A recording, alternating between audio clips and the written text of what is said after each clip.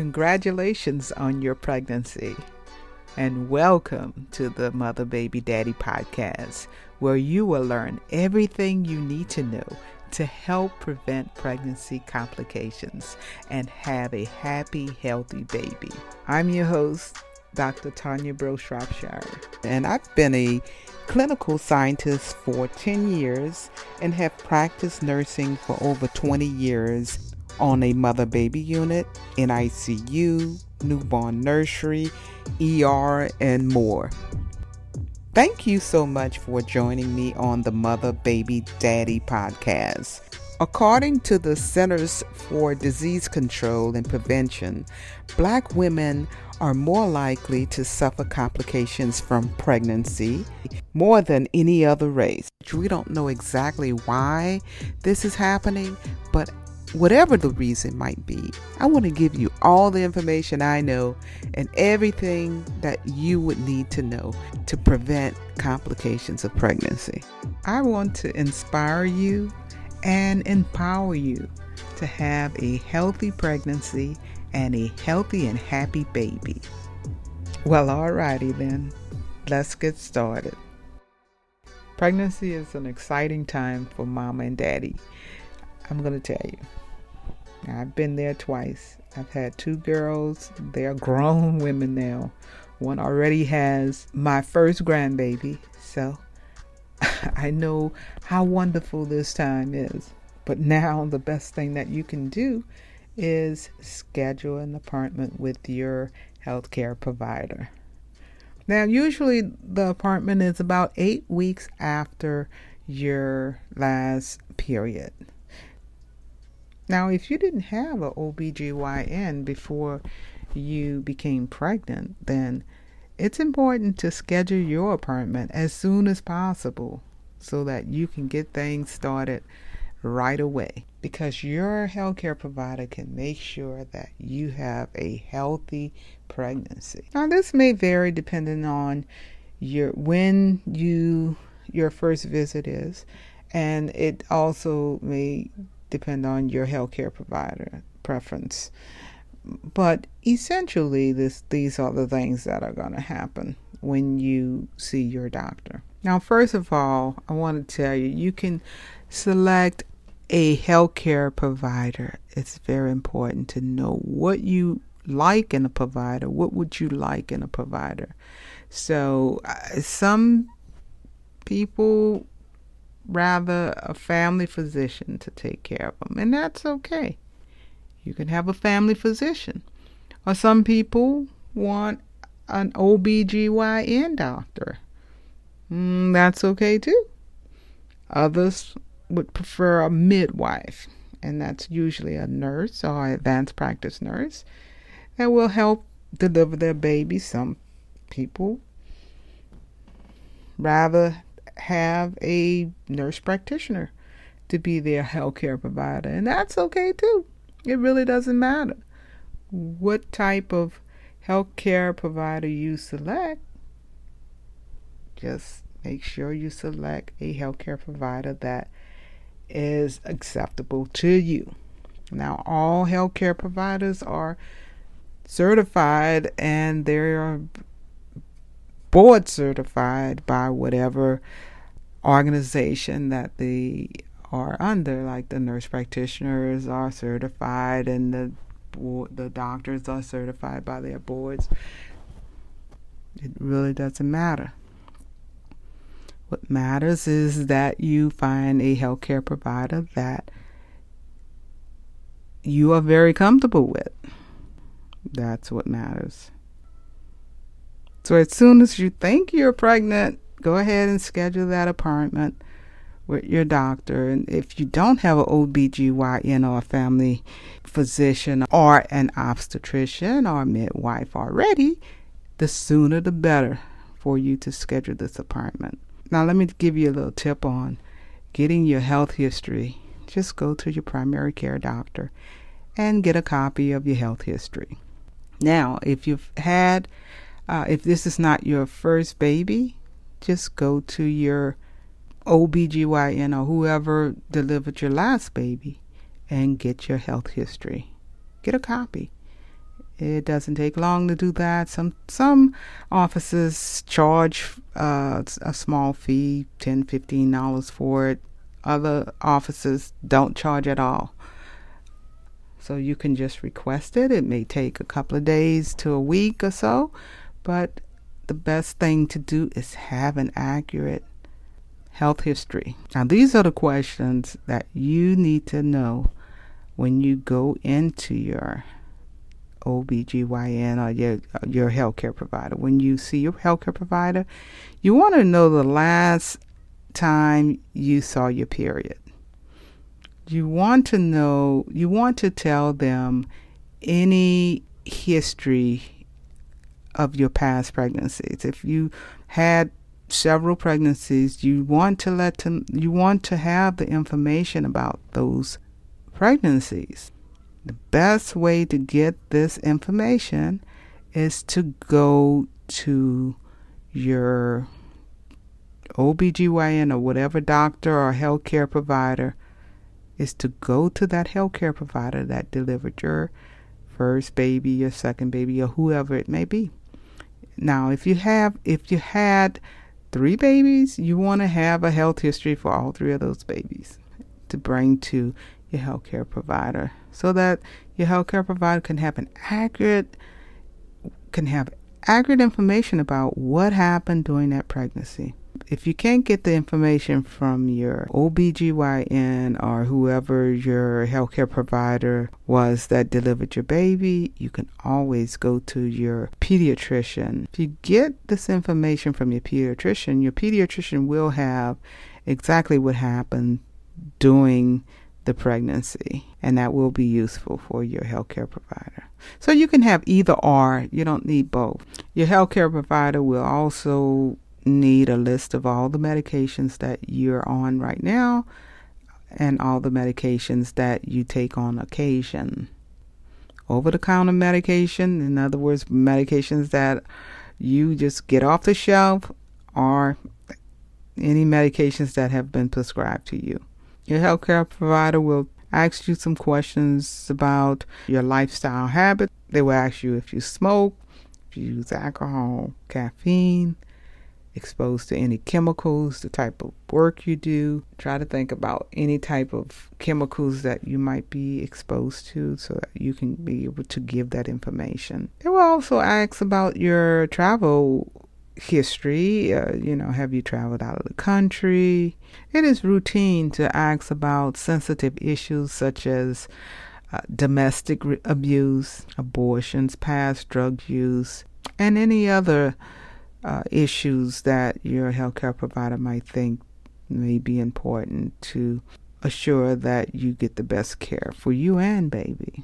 Now, make sure you share all this information with your healthcare provider, especially when it comes down to sensitive issues. Now, you might not feel like you want to talk about some of these things. You could also write these things up and have them and provide this in writing for your healthcare provider if you don't really like to talk about this kind of stuff. But the only reason why your healthcare provider is asking all these questions and these sensitive issues and all of this is so that they can provide the best care for you and your baby. Now, daddy may have questions about what's going on, the schedule of the visits. He may have other questions that may be of concern. So I encourage daddy to write down his questions as well. And if daddy is working and he can't get to the visits, then he also can just write down his questions and send it with mommy. Pregnancy is about 40 weeks. The closer to the 40 weeks that you deliver, the better. Now, your doctor is going to give you a due date, but you may not deliver necessarily on that date. But it's going to be around that date, more than likely. Nevertheless, it's really important to establish what this date is, what your estimated date is. So your due date is 40 weeks after the first day of your last period. Your healthcare provider might do a physical exam, and This exam may include a breast exam, a pelvic exam, screening exams of your heart and lung and your thyroid. You might need a pap smear to screen for cervical cancer as well, depending on how long it's been since your last pap smear. At your first prenatal visit, your doctor might do blood testing. And they're checking for your blood type. They're measuring your hemoglobin level to see if you need iron or not, and making sure you have adequate levels of blood. They're checking your immunity to certain infections. They're going to check to see your vaccination schedule, and they're going to determine if you've been exposed to any other infections such as hepatitis, syphilis, gonorrhea, chlamydia, HIV, etc. Prenatal tests can provide good information about your baby's health. So there's a prenatal genetic screening that it's done. It could include an ultrasound or a blood test. And it's screening for genetic problems such as like Down syndrome. It's important to eat a healthy diet, to stay healthy, and to take prenatal vitamins. So your doctor will check for things that could harm your baby as well as anything that can harm you. Some conditions that they will test for are blood type, bacteria in your urine, sugar in your urine, protein in your urine, and they will eventually, at some point, they will do a blood glucose test, a fasting blood glucose test, meaning they're going to ask you not to eat anything so that you can have some blood drawn randomly. And then there is this particular test that they call a 2-hour glucose tolerance test, in which they give you some sugar water to drink, and then they'll draw your blood 1 hour or 2 hours after you drink this glucose. And what they're looking for is to see if you're diabetic or not. They also will be looking what they call group B strep. And this is a common bacteria infection it's not serious for adults, but it can be fatal to newborn babies. This group B strep affects 1 in 2,000 babies born in the United States. Now, you should gain about 25 to 35 pounds over the entire 9 months, and that's the normal weight.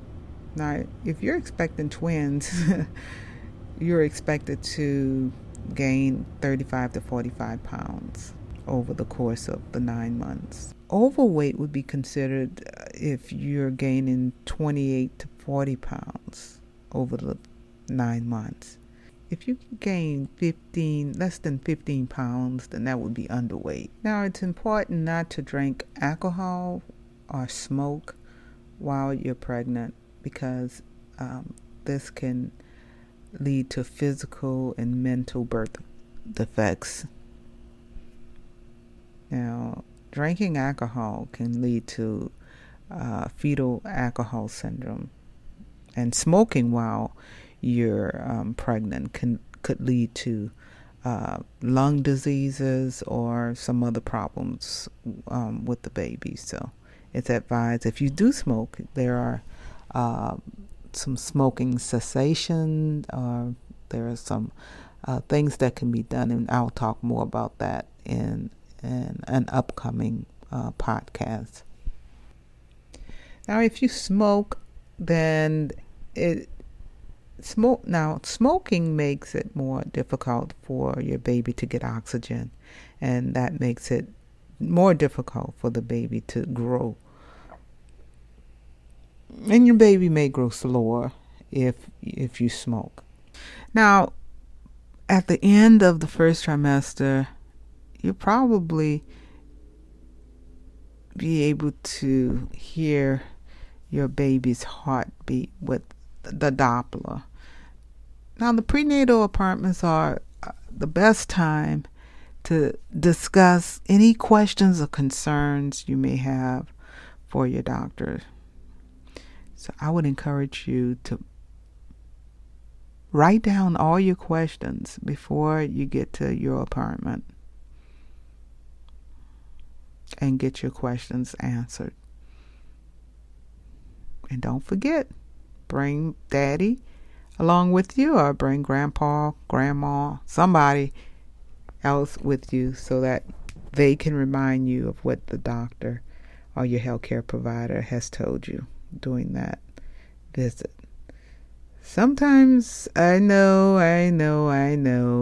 you're independent and you don't really want anybody to go with you, but actually, don't worry. When it's time for any personal or any sensitive questions, your healthcare provider will ask if they can talk about that kind of thing in front of whoever it is that you bring with you. So, not to worry. They're going to measure your temperature, your heart rate, your respirations, which is how fast you're breathing, your blood pressure, your pulse ox, how much your body is getting oxygenated. And your pulse ox should be anywhere from 95 to 99, rather 95 to 100. Generally, it should be anywhere from 98 to 100.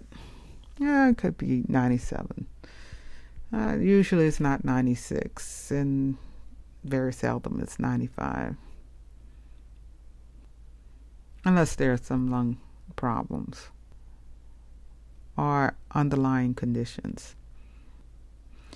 So you will get blood work done, and basically we're looking at hemoglobin, which is an iron-rich protein found in your red blood cells. And it allows your body to be oxygenated from your lungs to other parts of your body. And it also carries carbon dioxide away from parts of your body to your lungs so that you can blow that out, exhale. Basically, a low blood level or a low hemoglobin level is a sign of anemia, we call anemia. Anemia can cause you to feel real tired.